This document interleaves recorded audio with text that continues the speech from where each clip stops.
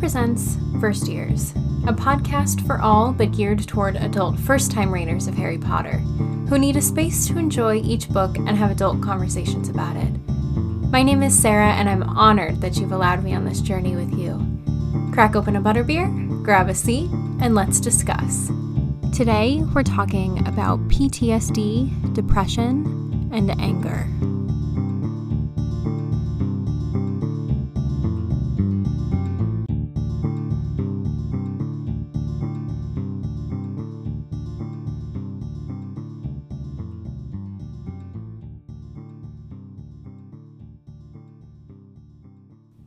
Welcome everybody to episode 45 of First Years. Welcome back. I hope you guys are as excited as I am to jump into Order of the Phoenix today. Thank you guys so much for allowing me to take this break. It was really great to catch up on everything, and I have a lot of really great things planned for Order of the Phoenix. So today we're going to jump right into chapter 1. But before we get into that, we are doing House Cup cocktails for book 4. So that is going to be this Friday, December 3rd at 8 p.m. EST. And we're going to do it on the First Years Pod Instagram Live. So be sure to check out the post on our Instagram for the ingredients that you need to buy if you'll be joining us, which I really hope you do. It'll be a really fun night. We'll make cocktails, we'll talk Harry Potter, and it'll be the last chance for you guys to win house points before we pick the champions of the House Cup and the winner of the giveaway. And it'll also be a really great opportunity to celebrate our 2nd year anniversary. First Year's podcast is officially 2 years old. So whether you've been with us since the beginning or are just finding us now, I'm so glad that you are here. You guys are awesome, and I am so happy to be back doing more episodes. I missed you guys so much. So remember, House Cup Cocktails Night, December 3rd, that's this Friday at 8 p.m. EST over on our Instagram, which is First Years Pod. Okay, let's get started. So for Order of the Phoenix, we have 25 episodes that are going to carry us through the next year covering Order of the Phoenix. And today we are starting with chapter 1, which is a super exciting action-packed chapter that just gets us started into this next adventure with Harry. So when we first see Harry in this first chapter, he is sitting under the windowsill, listening to the news, trying to hear any news of the Wizarding World through the Muggle news.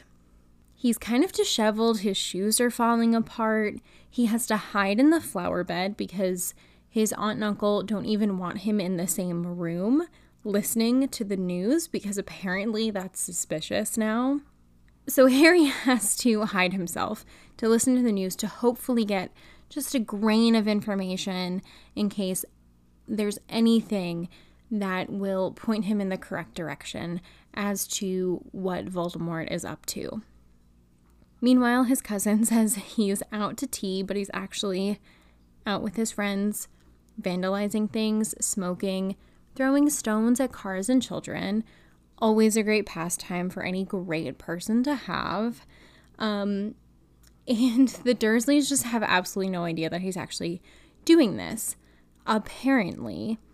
And we know that Mr. and Mrs. Dursley they have never been reliable when it comes to Dudley. Just like with his diet in the last book, they always make up oh, he's not overweight and he's not mean and he's the greatest person to ever have existed, right? Meanwhile, Dudley is an absolutely horrible person. And so do you think, I just thought of this while I was reading, do you think that they're just delusional, or do you think they know what's going on and they're just pretending that things are different than they actually are? Let me know your thoughts on that because I think it's interesting to think about. So Harry is in the flower bed under the hydrangeas, listening to the news, and he hears this really loud noise. And he tries to get up, he gets his wand out, and he thinks that it was the sound of somebody apparating. And Uncle Vernon basically reaches out of the window and starts choking Harry in like a Homer and Bart Simpson style way. At least that's how I imagined it. And then he stops. And there's this line where it talks about how he'd almost been like shocked. And upon first reading it, you might think that it's because like the neighbors are looking out, and that's not really a good image for him to have. They have this very put together image of themselves as a family, and yes, they say Harry is like a delinquent, but I mean, anybody choking a child is, you can't really tell people that you're a great person if you're seen choking a child out of a window. But upon further reading of this scene, I think it's actually this moment of Vernon being shocked. I think it's that same like accidental magic that we see in book 1 before Harry finds out that he's a wizard.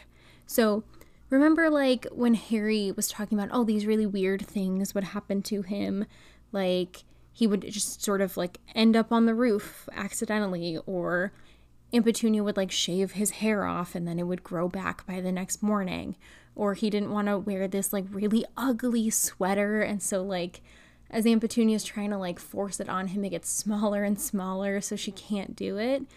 So this seems like another sort of like instinctual moment of magic to get Uncle Vernon off of him. And we see this like lightning thing against the Dursleys continue in more of a verbal way, where we see Harry giving hella attitude to the Dursleys, and it's absolutely wonderful to see when Uncle Vernon's asking him about why he's watching the news every day, or listening to the news, I should say. And Harry's like, well, it changes every day. And then when Vernon's like, we're not stupid, and Harry's like, well, that's news to me. I think there's a lot of things going on here, which we'll talk about with Harry. I think he has a lot of internal things going on, but at the same time, is there anyone who deserves more this attitude than the Dursleys? Like, they absolutely deserve it, and we love to see Harry push back against these horrible people in his life. And speaking of what Harry has going on internally, we spoke at the end of Goblet of Fire of everything that Harry went through, and we speculated about how that might show up in this book, because he went through a very traumatic experience. And so we find out in this first chapter that Harry has had barely any contact with the magical world, and he's desperate for news, and he's just trying to have some contact and sort of keep track about what's going on because he hasn't heard anything. And he hears that loud sound and he immediately thinks that it was somebody apparating, but then he begins to question whether it was just, if it was the sound of someone apparating, or if he was just making it up because he misses the magical world so much. And I think that's really sad. He has been hopeless all summer and angry, and we find out that he's really been kept in the dark. Like, he's getting letters from Ron and Hermione, but they're off doing whatever they're doing, not giving him a lot of information, just saying like, oh, we'll see you soon. He's hearing from Sirius saying like, stay out of trouble. And knowing that 2 of your best friends are off doing something else without you, and they haven't invited you to come join, that is enough to give anybody FOMO, even without the trauma that Harry has been through, which would probably require him to need a little bit more contact with his friends than other people would. So serious FOMO going on, and I cannot blame him because I'm sure I would feel the same way. And his anger, I think, is justified. It makes perfect sense. He's been through all of this stuff, and now he just has to wait to be included in things. And we also start to see how the events of the last book are affecting him. we learn that he's been having nightmares about Cedric. And he even tells himself, don't think about that. Because obviously those memories bother him and he doesn't want to relive that. And when he doesn't dream about Cedric, he's dreaming about long, dark corridors that have dead ends and locked doors. And Harry thinks it's because that he feels trapped. When he's awake, he can't escape, regardless of if he's awake or if he's asleep. And usually, at least when you're sleeping, your dreams can be an escape of some kind from your reality during the day, but he can't even get that. And there's a passage on page 10 that I want to read to you guys. Quote, "The injustice of it all welled up inside him so that he wanted to yell with fury. If it hadn't been for him, nobody would even have known Voldemort was back. And his reward was to be stuck in Little Whinging for 4 solid weeks, completely cut off from the magical world, reduced to squatting among dying begonias so that he could hear about water skiing budgerigars. How could Dumbledore have forgotten him so easily? Why had Ron and Hermione got together without inviting him along too? How much longer was he supposed to endure Sirius telling him to sit tight and be a good boy, or resist the temptation to write to the stupid Daily Prophet and point out that Voldemort had returned? These furious thoughts whirled around in Harry's head, and his insides writhed with anger as a sultry, velvety night fell around him, the air full of the smell of warm, dry grass, and the only sound that of the low grumble of traffic on the road beyond the park railings. Harry is pissed, and I think he's right to be so. He's being kept in the dark, and yet he is the one that experienced everything firsthand the year before. And he's kind of internalizing all of this because he doesn't even feel like he can still reach out to his friends or to Sirius anymore because everything's old news. And Harry is so angry that he does want to let it out in some way. You know, when he's sitting in the park, he has these thoughts that he wants Dudley to come over so he can have a go at him, because he needs an outlet for this anger that's within him. And Harry realizes, logistically, that seeking a fight really isn't going to be worth it. But the impulse he has for it, I think, says a lot about where he's at right now. You know, he says he'd love to vent some of his frustration on the boys who had once made his life hell. And who wouldn't feel that way? And, you know, this whole chapter is about this. You know, he's outside of the house. He's hiding. He's literally left out. He can't sit in the living room. And he can't know what Ron and Hermione are doing. He's dealing with the aftermath of everything that just happened just weeks ago, if you really think about it. And then later on in this chapter, the Dementors show up. It all points back to how Harry is feeling inside. So Harry ends up catching up to Dudley and gives him a hard time, which isn't the all-out fight that he wanted earlier, but it's still something. And it's a way to get his anger out on someone who definitely deserves it. But Dudley gets the upper hand for a moment when he brings up the fact that Harry moans about Cedric in his sleep. And Harry says that he has 14 years of hatred in his veins that pop up. And this is when the Dementors show up. And what's interesting here is that Dementors are commonly seen as a symbol of depression, and they show up when Harry is incredibly angry. And what else is interesting is that these Dementors, both times we've seen them in this series so far, we've seen them in places where they're not usually expected. So to help us figure out what this might mean, I looked into the links between PTSD and depression, anger and depression, and PTSD and anger. So PTSD and depression commonly co-occur in people, and depression is a common response after a traumatic or a stressful event, which Harry definitely went through. And research has found that half of all people with PTSD also have a co-occurring major depressive disorder. So it's very common. Symptoms of PTSD, according to the DSM-5, include unwanted memories, flashbacks, avoidance of trauma reminders, irritability, hypervigilance, negative thoughts and emotions, and feelings of isolation.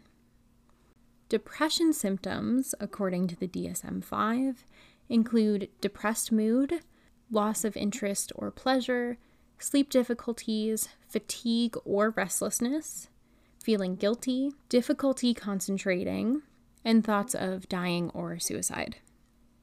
For a diagnosis of PTSD, someone must have experienced a traumatic event and have these symptoms for at least 1 month, and they need to impair regular functioning and cause significant distress.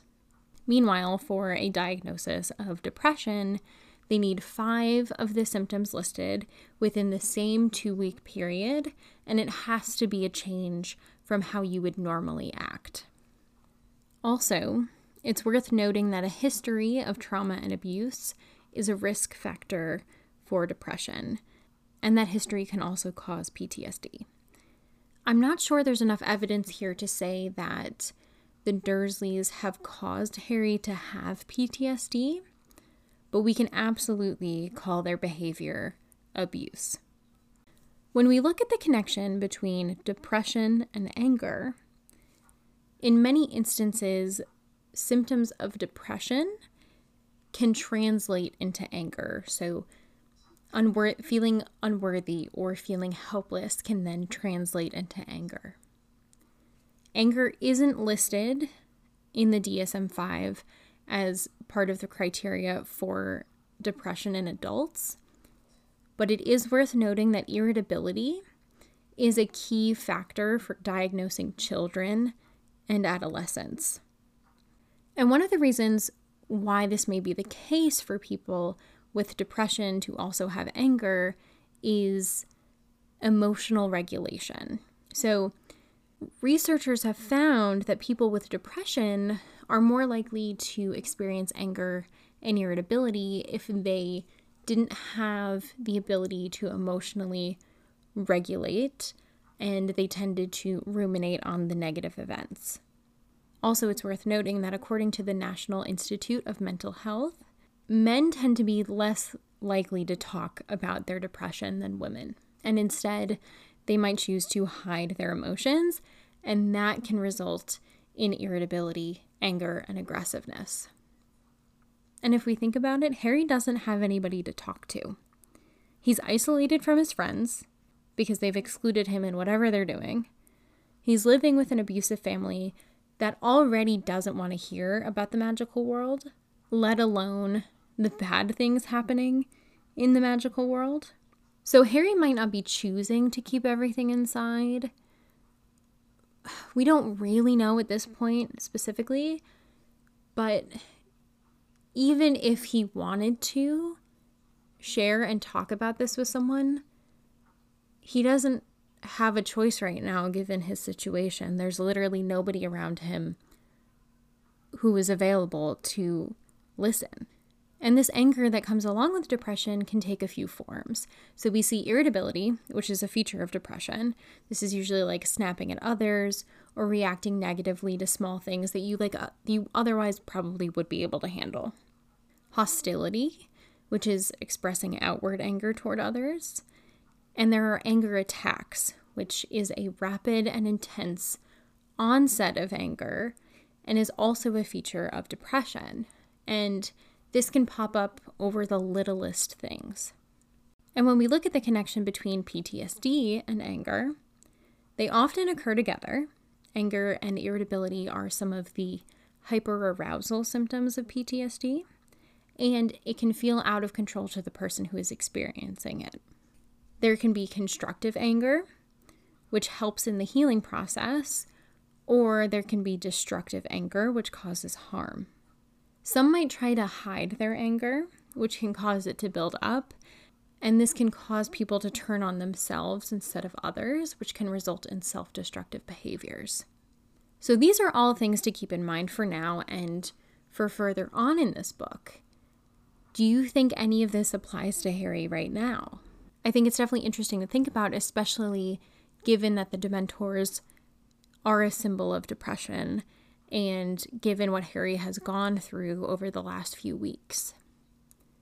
And what do you think it means that in the places where we've seen these Dementors, it hasn't been in the place where they're supposed to be? The first time we've seen them was at Hogwarts, on the train and then on the grounds. Now we're seeing them in Little Whinging. So what does that say about these creatures?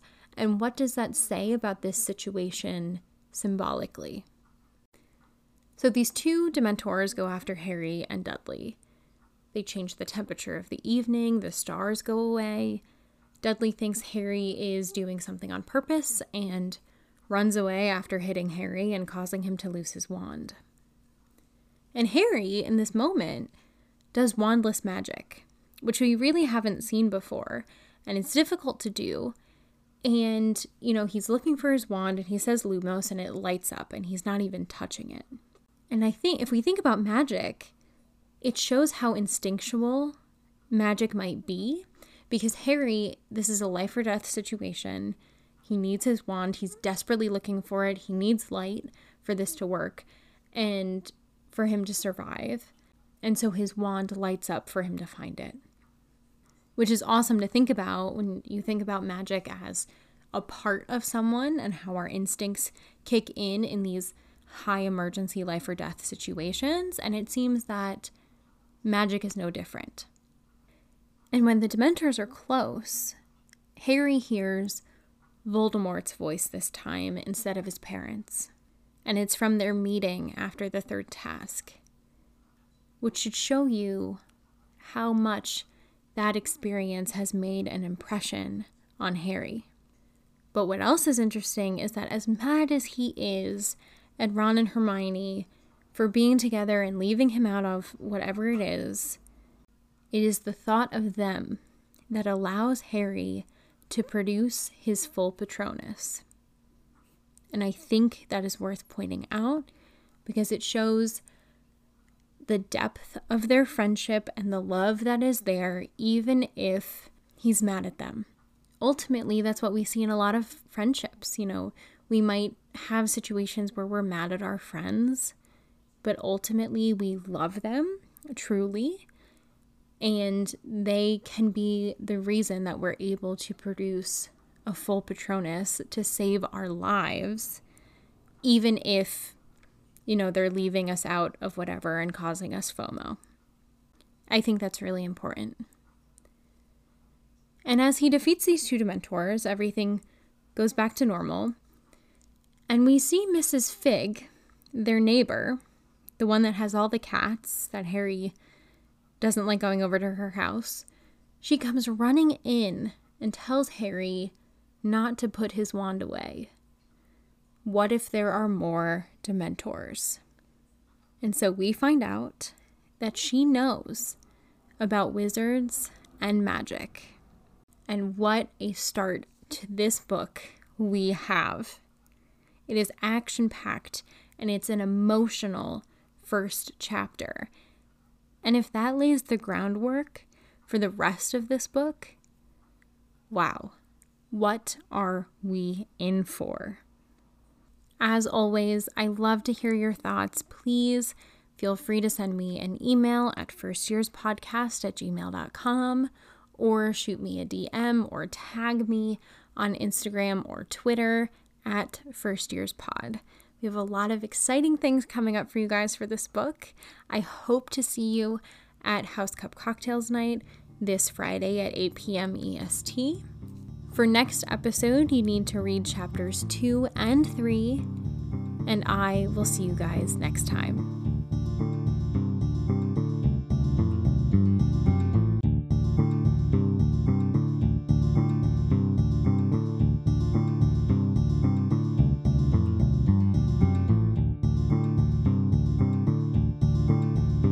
First Years is a production of Matchbook.